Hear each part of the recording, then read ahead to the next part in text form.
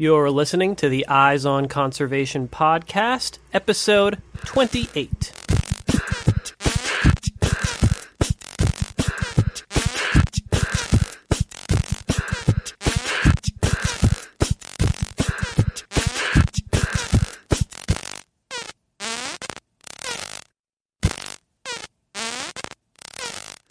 Welcome to the Eyes on Conservation podcast, where we bring you engaging conversations about wildlife conservation issues from all across the globe. I'm your host, Matt Podolsky, and that was our special Vaquita theme song from Ben Mirren, which is replacing our standard theme this month. Today on the show, we're talking with Dr. Barbara Taylor, who has been working with the Vaquita porpoise for over 30 years and has probably seen more Vaquita in the wild than anyone else on the planet. Barbara specializes in population genetics, but her research on the vaquita covers a broad range of topics. And she talks a lot about the social sciences in this episode and the need to eliminate fishing with gill nets if we are to save the vaquita. We're going to cover a lot of ground in this interview, but one of the most fascinating things that Barbara shared with me was how surprised she was to learn that vaquita populations were declining so rapidly. We'll talk a lot about the acoustic monitoring program in this interview, and although I was aware of this project, I didn't realize that without it, we never would have known the impact that the Totoaba fishery is having on the vaquita. Lucky for us, Souls of the Vermilion Sea director, Sean Bogle, recently had the opportunity to go out with the crew in Mexico and get footage of the deployment of new underwater microphones for this acoustic monitoring program. We'll link to his recent blog article about this experience in the show notes. And we are also extremely lucky to have two unique vaquita prints created by Barbara Taylor herself, which we've just added as a new reward level to our Kickstarter campaign. That's right. Barbara is also a very talented artist and has been creating Vaquita-themed artwork and paintings for many years. So if you're interested in checking out some of Barbara's Vaquita art and maybe even grabbing one of those unique prints for yourself, be sure to check out our Kickstarter campaign for Souls of the Vermilion Sea. You can find the link to our campaign on the show notes page for this episode, which are at wildlensinc.org/EOC28. All right, let's jump into this interview with full-time Vaquita expert and part-time artist, Barbara Taylor. All right, I am here with Dr. Barbara Taylor, who leads the Marine Mammal Genetics Program for the Southwest Fisheries Science Center, which is a part of NOAA Fisheries. How are you doing today, Barbara? I'm doing just great, other than being very worried about my pet species. Understandably so. Well, I'm going to start things off here just by getting a little bit of background from you. I'm wondering how you first got involved in marine mammal research and conservation.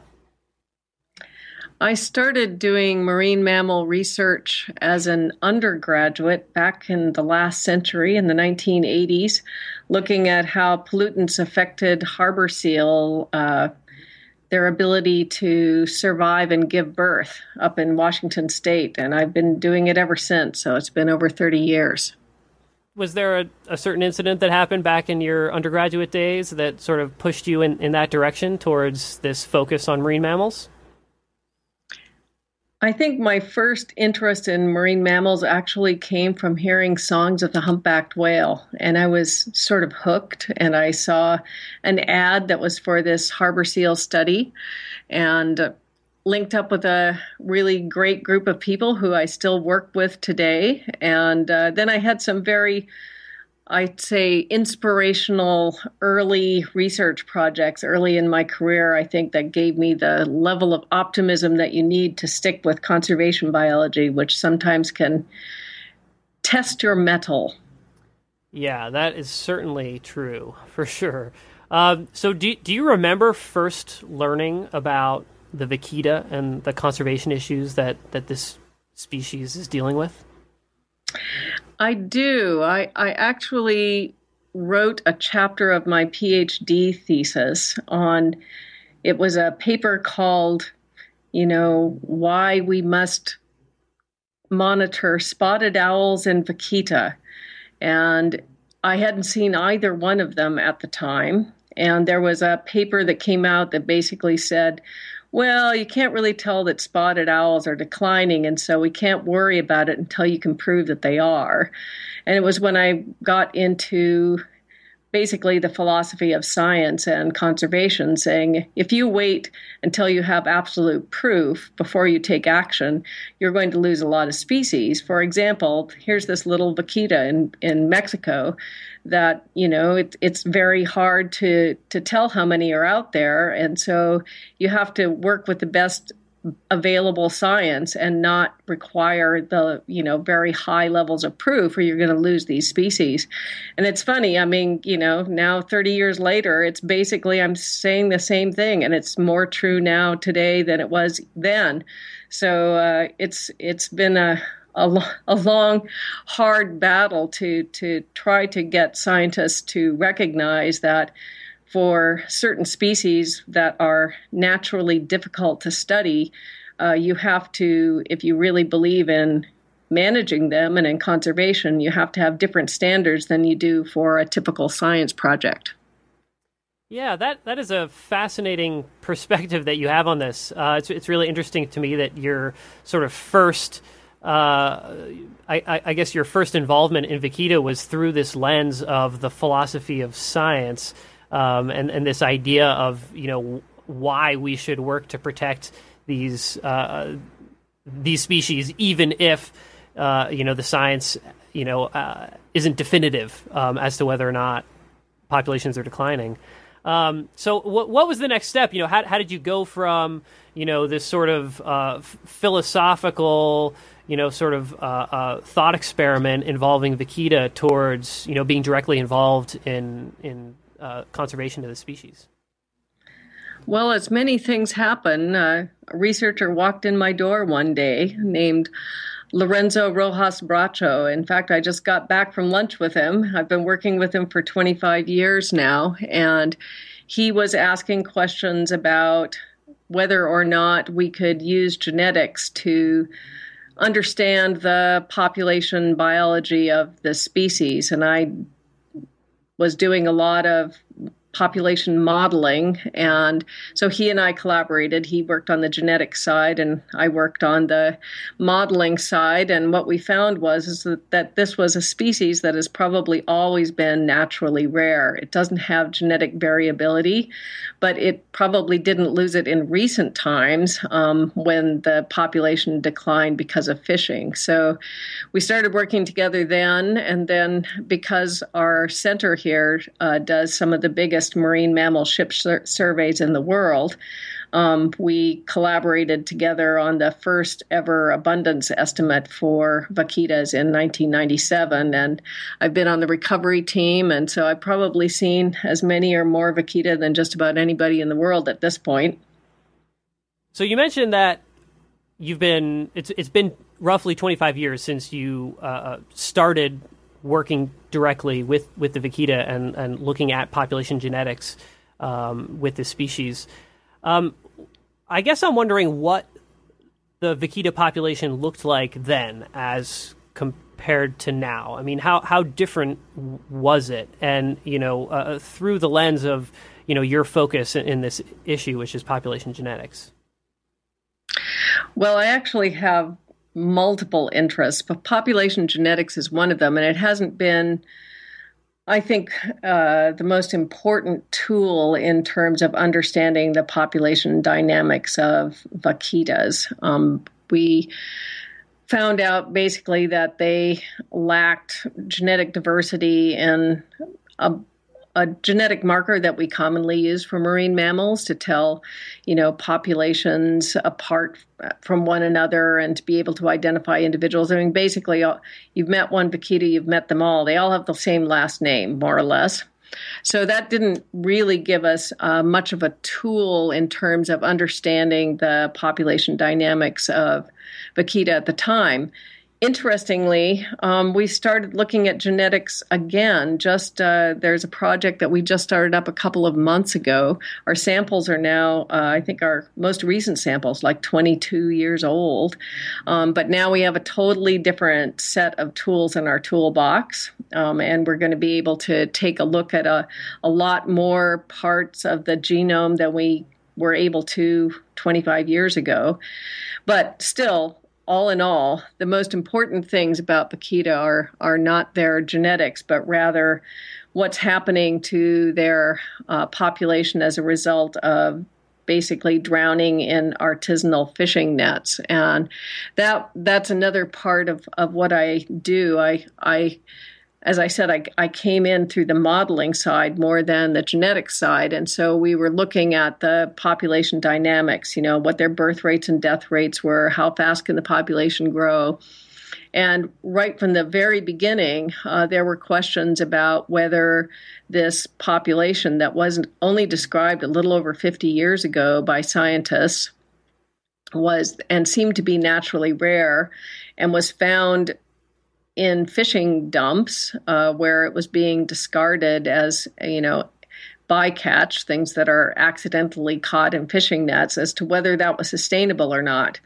And we needed to pull together several pieces of data to be able to assess the risk to the species. And that's the other thing that I have concentrated my career on is risk assessment for endangered species. And so it's pretty straightforward actually with vaquitas, because we in the early days had quite a large number of animals that were turned in by fishermen, and were able to get the basic stuff that biologists get to look at birth rates and death rates. And of course, we know a lot about porpoises elsewhere in the world. And so it was very simple arithmetic to figure out that more animals were being killed than the population could produce, and that they lived only in this really tiny part of the world. And the people that lived nearby primarily lived by means of fishing. And so the conflict there was very apparent very early on, and there's been very consistent advice from the scientific side that basically vaquitas and gill nets are incompatible. You can't have them both for this entire period. Population estimates for vaquita is, we're at less than 100 individuals in the population. I'm not sure, maybe I should ask you, what were those population estimates back in the 90s when you started working with vaquita? So the first full abundance estimate was done in 1997, and there were somewhere over 600 of them. And then we came back in 2008 and did another big survey, and there were around 250 of them. So we'd lost well over half of the species at that point. And we had gotten to the point where the typical ways that we monitor animals was no longer possible. They'd become too rare. So we typically go out with a big ship, and we use these enormous 25 power binoculars to be able to look out and find these animals. They're really, really hard to see. And you need a certain number of sightings to be able to get a good, precise abundance estimate. And we simply were getting lower and lower, and these surveys are very expensive. And I had just returned from a really horrible experience in China, where we went out on a survey to find the last of the baiji, which is the Yangtze River dolphin, to take them into captivity, because at that point it was very clear that they were going to go extinct unless they were taken out of their natural habitat. And it was too late. They were gone, and I had to be a first-hand witness to an extinction of a species that has been on planet Earth for well over 20 million years. And that made me redouble my efforts and interest in actually seeing something done to try to save vaquita before it was too late. And we had to learn from those lessons. And one of the lessons that we learned from the baiji was that if you take your eye off the ball with these small populations, they can go extinct a lot faster than you would realize. And you need to keep the conservation biologists need to keep their thumb on the pulse of what's going on, and it can't just happen every 10 years, which is basically what the ship surveys were doing. And so we, in that 2008 survey, developed another method to be able to monitor this population more closely and on an annual basis. And so we tested a bunch of acoustic devices and went to passive acoustic monitoring as a way to tell how many vaquitas are out there. And in a nutshell, it makes the assumption that because these vaquitas are out there using echolocation to find their food, that if you have half as many clicks, you have half as many vaquitas. So you can't use it to actually estimate the number, but you can use it to follow the trends. And that, of course, is very important. So that's what's clued us into the really dire situation that has come to pass in the last few years. So it seems to me like there's sort of two factors at play here that make a program like this acoustic monitoring program, to sort of determine where the population is at necessary. I mean, one is sort of the naturally small population size, just sort of the starting point for this population. But I mean, the vaquita is also just sort of a naturally elusive species. I mean, does that seem like an accurate sort of depiction of this animal? If so, I mean, how do you go about learning just basic natural history and sort of behavioral information about this animal when the only way you can sort of collect data on them is through these remote monitoring program? Well, there's no doubt that they're not the easiest species to study. I mean, it would be much easier if they were like bottlenose dolphins and they were much more conspicuous and more easily accessible. They didn't basically shy away from boats and make it difficult to, find them. But that is not an insurmountable problem. I mean, I think we have very successfully gotten around that by figuring out that, okay, these animals live relatively far from shore, but they also live in shallow waters. And so we can put these devices called sea pods down there that can listen to them. And really, that's the easiest way to detect them because they're acoustic animals. They live in muddy waters. They use sound to find their food. And that's the way that they're more apparent. Even though we're visual animals, they're acoustic animals. And so, we can take advantage of that and still learn a lot about them through these acoustic signals. And we can leave these things out there for months. So we have a grid of about 50 of these sea pods out there that covers roughly half of the distribution of the area of the highest density where vaquitas live.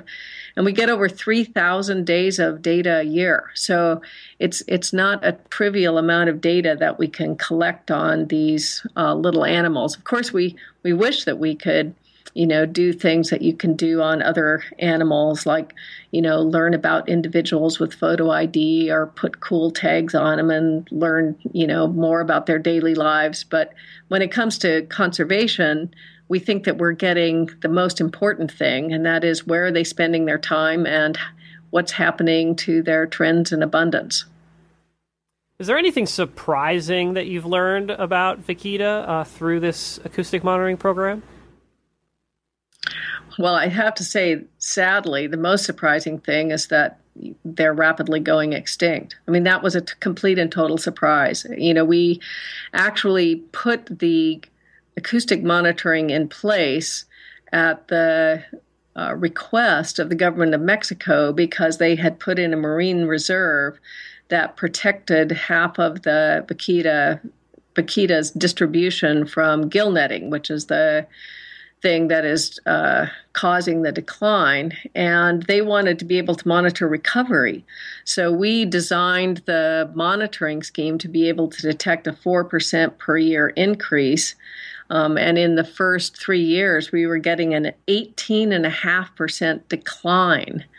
And so that was a pretty big surprise. I mean, I know that you probably rather hear about cool biology, but in fact, that was the most surprising thing. And we knew that this illegal fishery for totuaba, which is a fish that's about the same size as vaquita, also listed as endangered, both under Mexican law, U.S. law, and under CITES, which is the Convention on the International Trade of Endangered Species.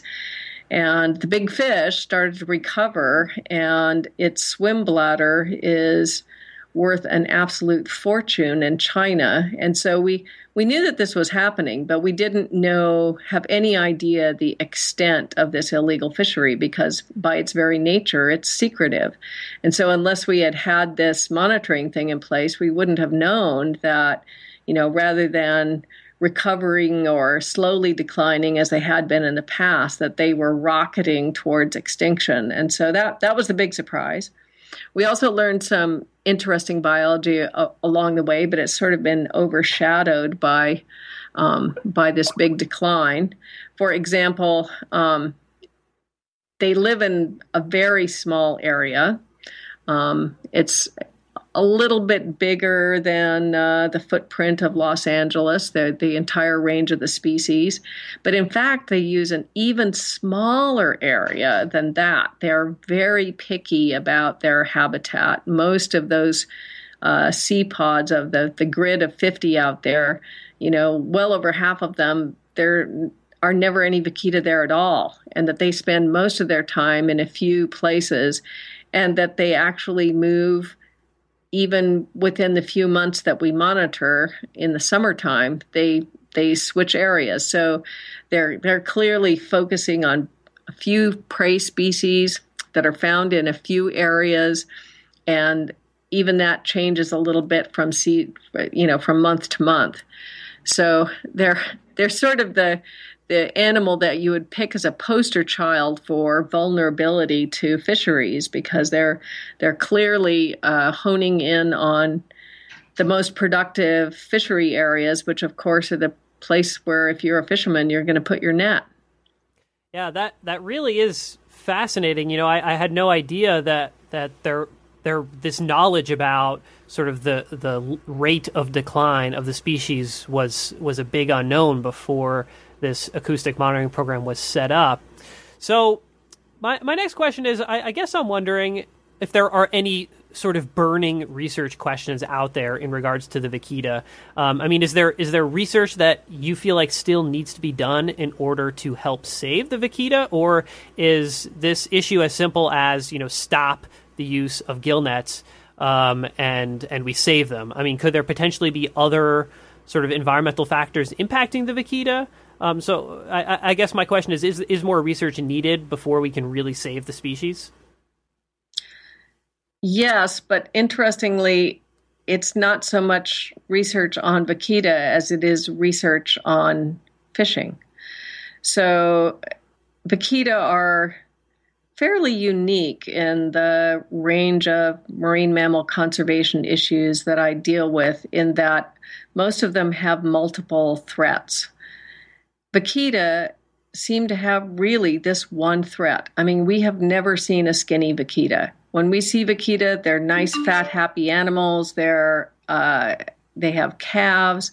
There's no reason for us to believe that if you stopped killing them, the population wouldn't recover.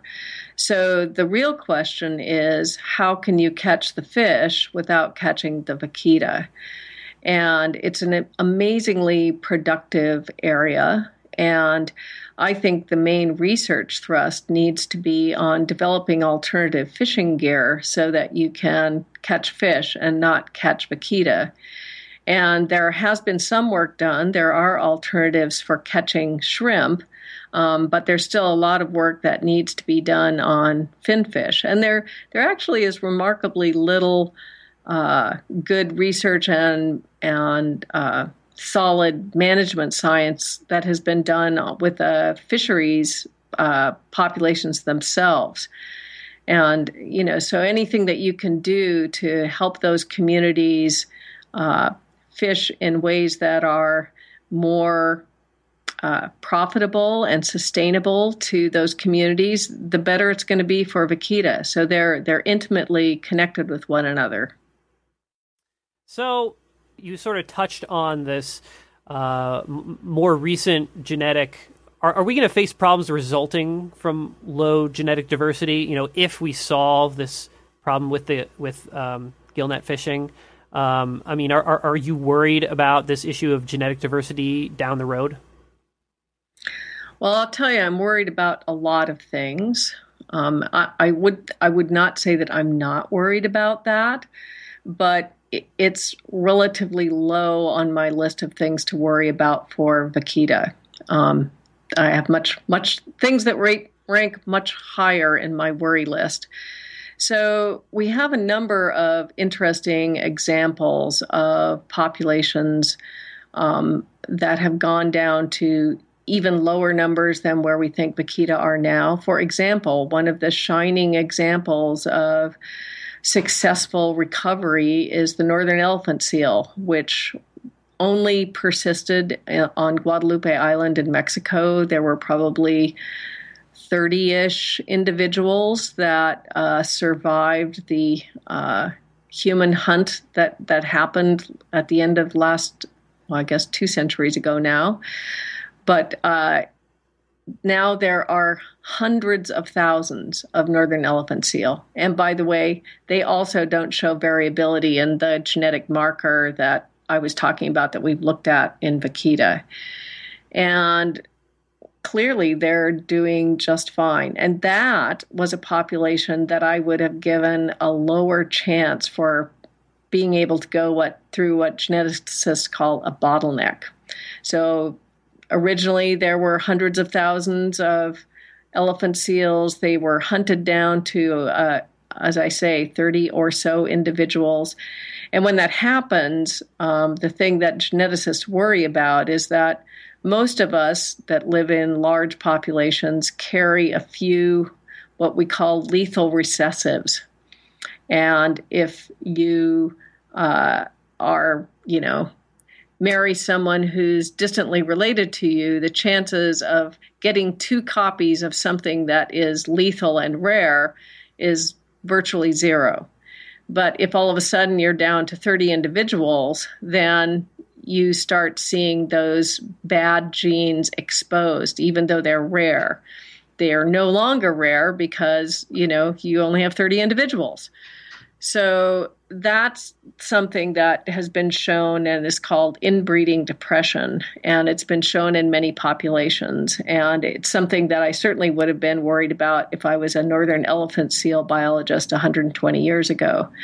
But they pulled through. And there's quite a lot of examples that are like that, where the populations, even though they probably weren't recovering at the rate they would have, you probably did have some genetic effects, they still pulled through and recovered just fine.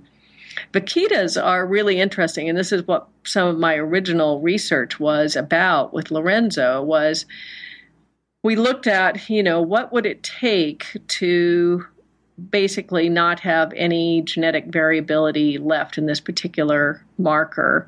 If it had been a big population and had been taken down to what we thought it was about then, about 600 individuals, would you expect to find no genetic variability? And the answer was no, that you would expect to find some if fishing was what had taken it down and it came down from a large population. So the conclusion was that these guys have probably always been, in the low thousands, which is consistent with their not having been described by earlier discoverers in the Sea of Cortez, and basically having a description of the species in 1958 by a scientist who found some skulls on the beach. That this is a species that there have never been very many of, and that makes them, in some senses, more robust to, the idea that they would be carrying around a big genetic load.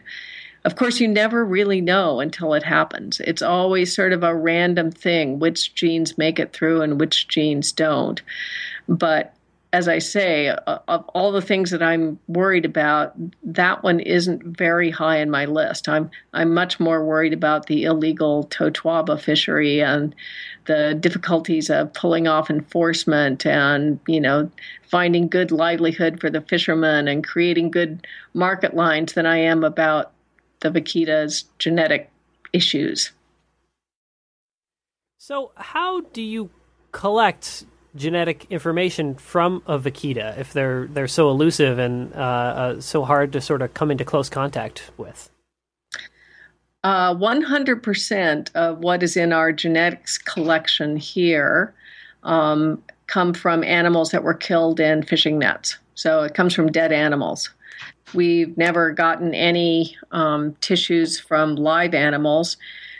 We have a spectacular collection here at my laboratory. We have about 80,000 samples from different marine mammals from all over the world, and most of those we collect from wild animals using biopsy darts to be able to collect the tissue and take it and put it in the freezer.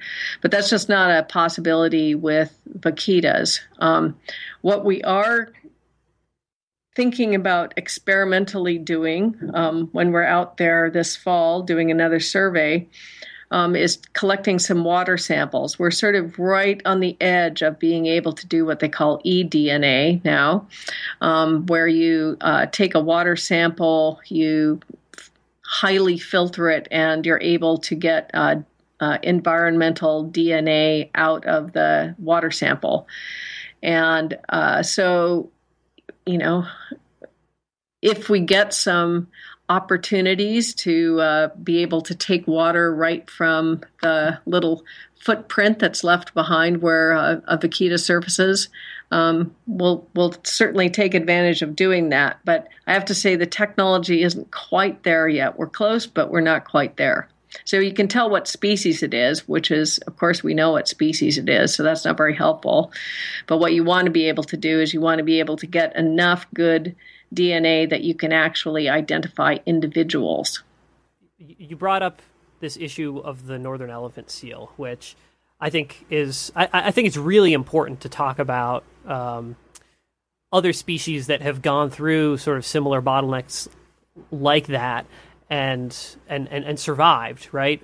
Where actions were taken on the part of us, on the part of humanity, right? That have resulted in the recovery of critically endangered wildlife species, because the situation seems so dire right now, and it's hard to find that sort of glimmer of hope, and really believe that we can make a difference in an issue like this, and it's impossible for me to talk about the vaquita and this issue of this sort of crisis situation for the species right now without thinking about the California condor, because the California condor is the topic of my first documentary scavenger hunt, and I also spent 4 years working as a California condor biologist. And while I was working on that first film of mine, Scavenger Hunt, I had the opportunity to interview several of the biologists who were involved in condor recovery efforts during the 1980s, which is when the species was going through its bottleneck, its sort of crisis situation. There were only 22 individual birds remaining on the planet, and it was really striking to me, these conversations I had with these folks, because none of the folks that I talked to, and these are biologists who were,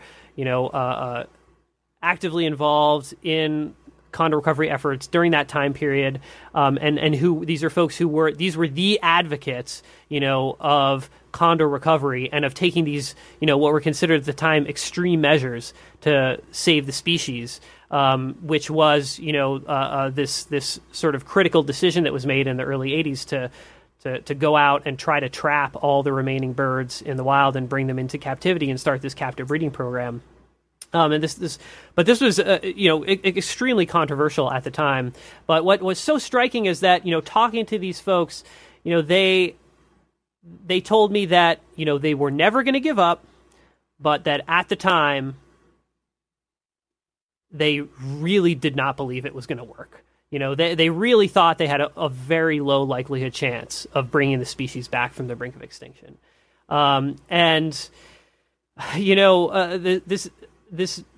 The desperation of this situation was so palatable. I mean, and with the condor, I think it was, maybe even more extreme than it, the current situation with the Vaquita,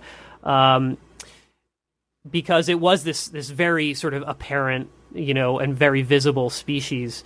But there was this active campaign, and this is something that very few people talk about anymore. But at the time in the early '80s, when this crisis situation for the condor was going on, there was this campaign led by the Sierra Club, arguing in favor of stepping back and allowing the species to go extinct.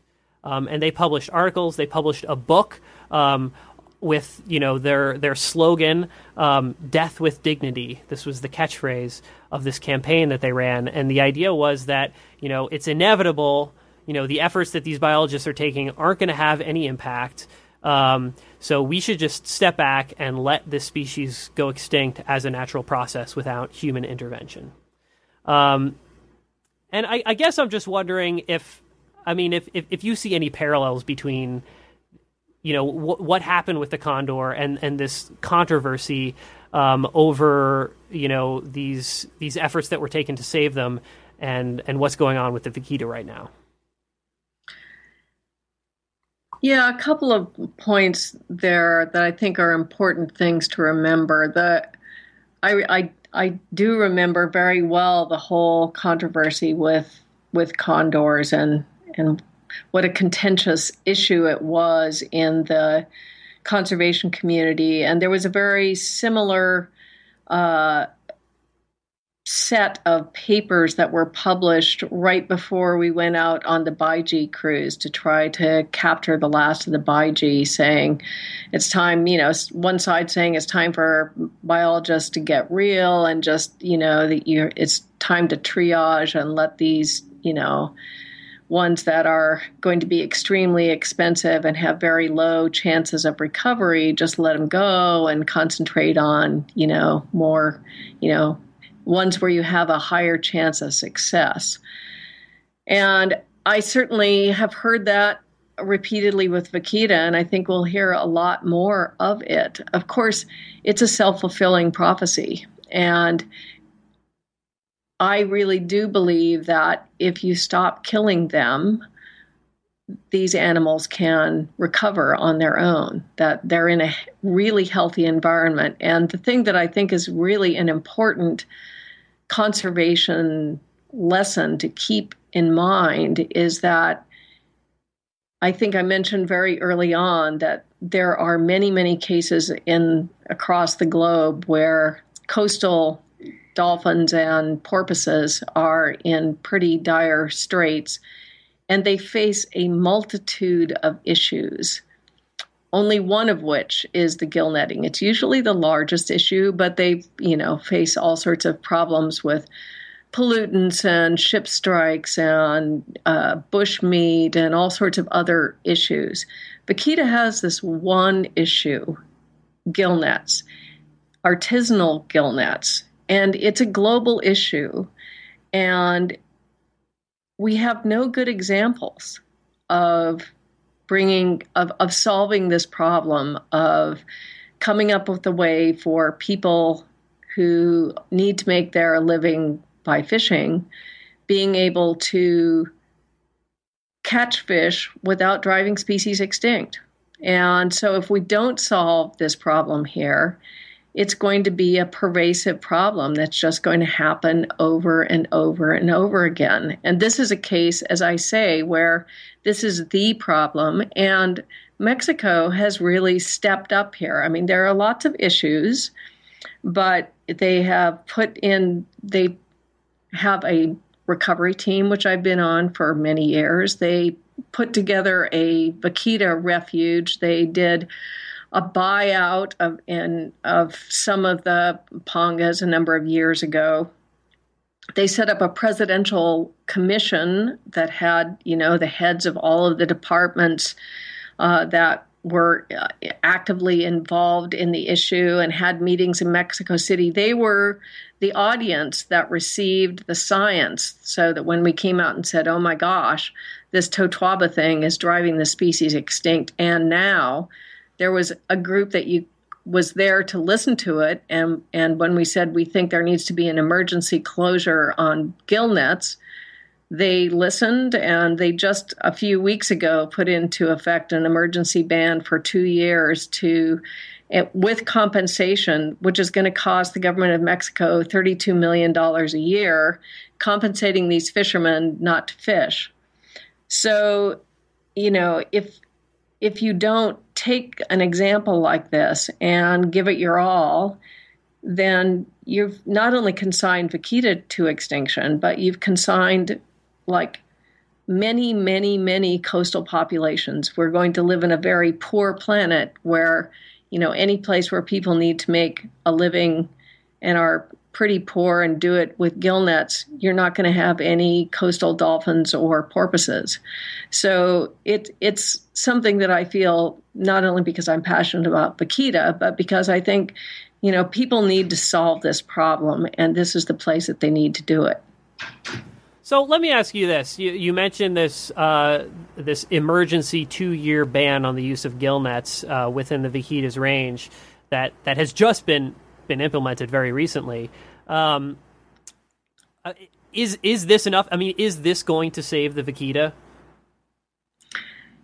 It's a Band-Aid. It's an absolutely critical Band-Aid. I mean, they're on the emergency table right now. Unless you take them in and do something right now, you're going to lose them. And every country has its regulatory machinery, and to put a new regulation in place to, for example, ban gill nets and allow some alternative gear to be used takes about 2 years in Mexico because you have to go through public hearings and so forth. But they have emergency procedures that can be put in place, but for a maximum of 2 years. And so they did the maximum that they could do. It took longer than I would have wished, but still they did it, and they brought the Navy in and put the Navy in charge, got new high-speed enforcement boats in. So all of these things are things that had to happen to keep the patient from expiring, but it certainly is not enough. There has to be a permanent ban. It can't, if there's, just as an example, if there were 100 vaquitas in 2 years, if they were growing absolutely at a maximum and there was absolutely perfect enforcement, you'd have 108. It's going to take a long time for these guys to recover at a growth rate of 4% per year. So it's what we've been saying all along, is that gill nets and Vaquita are completely incompatible, and you have to find a permanent solution. But until you get that permanent solution, unless you take the emergency steps, there's not going to be anything to save. So it's not dissimilar to the condor, where you had to take the animals into captivity to save the species, but it certainly isn't the long-term solution. It's the emergency, it's the emergency room. Yeah, absolutely. And, but sort of continuing with that comparison between, what happened with California condors, it took quite a long time to figure out, like at the time when California condors were trapped and brought into captivity to start the captive breeding program for the species, no one knew what was causing the decline. No one knew what had caused, their decline. People have been studying the condors, pretty intensively since the 1930s, and still, people had ideas and sort of guesses, but it was a big question mark, and it remained a question mark until reintroductions began, and folks started to realize that condors were dying of lead poisoning, and started to investigate like where that lead might be coming from. But So I mean, I guess my reason for saying that is, the situation with the condor was such that folks weren't even able to, that the issue that was driving their decline wasn't even, scientists weren't even able to discover it until they brought all the remaining birds in the wild into captivity, brought the numbers way back, much higher, at least much higher than, that low point of 22, and then threw them back out into the wild to see what would happen. So I guess I'm wondering, is this idea, when you guys have these recovery meetings for Vaquita, is the idea of bringing animals into captivity, is that something that's discussed, or is it just too logistically difficult?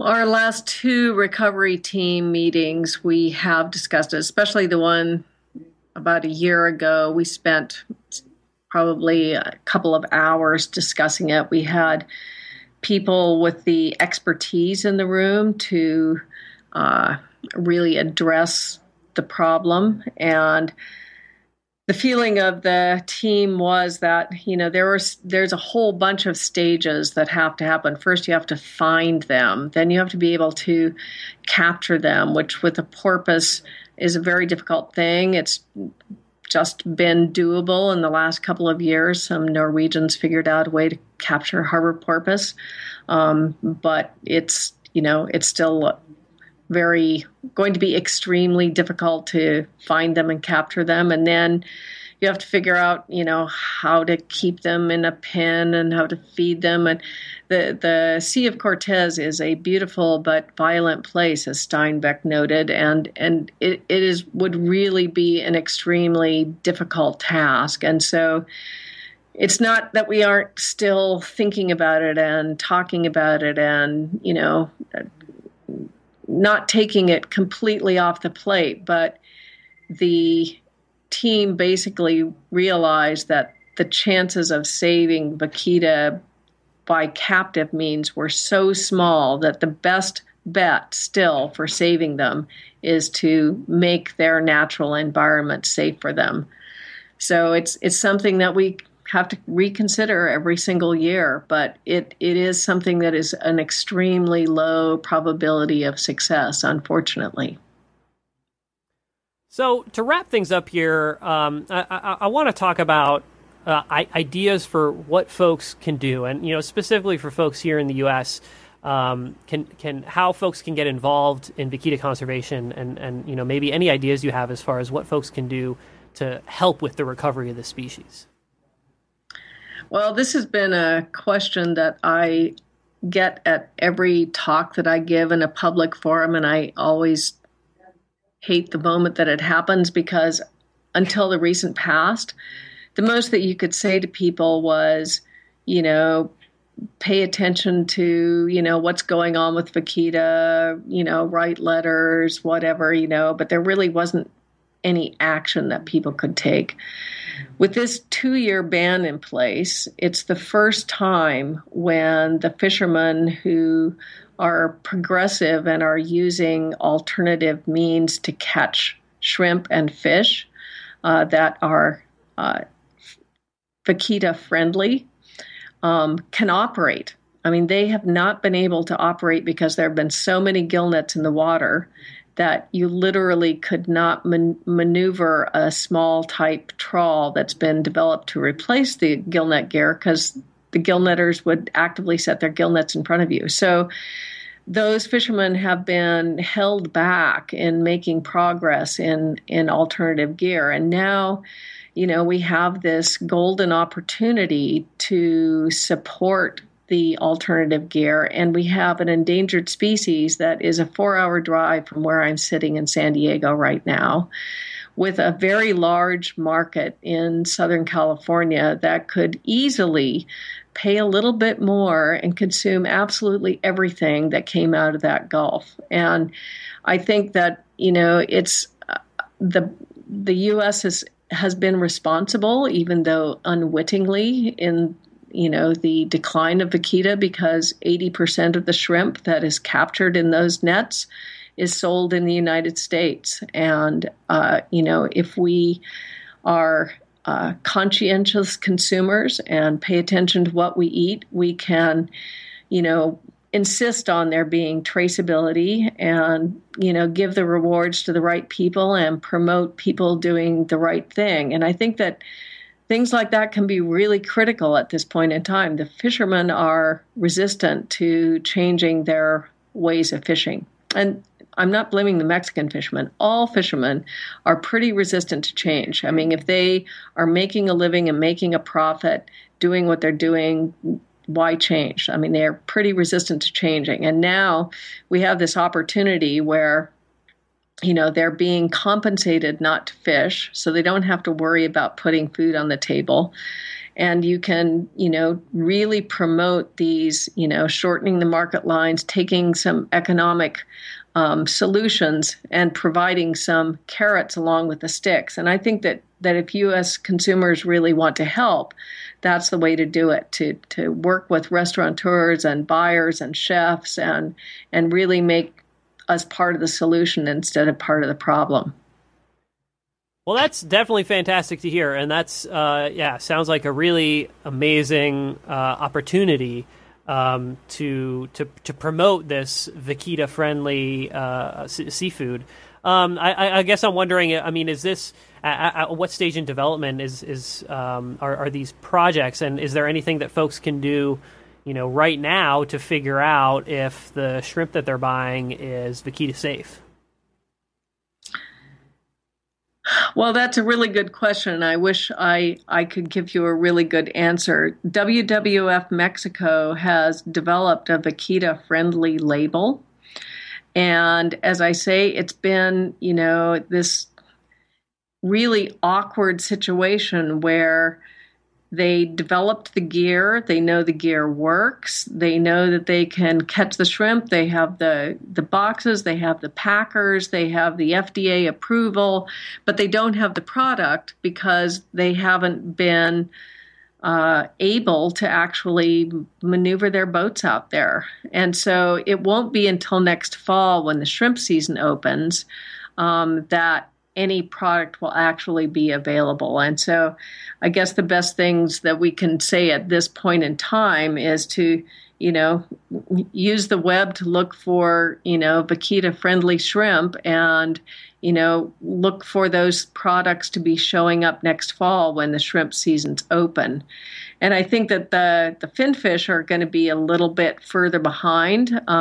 Normally the summer is blazingly hot in the Northern Gulf, and it's the time when the fishermen take a breather and repair their gear and so forth. Of course, now there's a gillnet ban in place, so there won't be anything, I think, coming out this summer, but looking to next fall and into the winter, hopefully we can really start promoting those things. And as I say, WWF Mexico has been a real leader in working with these fishermen, and hopefully we'll be able to get some interesting products. There's a few chefs here in San Diego, one that developed this fabulous edible rice barcode that you can actually stick right to the seafood, the shrimp or whatever. You can take a picture of it with your phone and have an app that'll show you the traceability that, this is the fisherman who caught it and here's where he caught it and this is what's going on your plate. So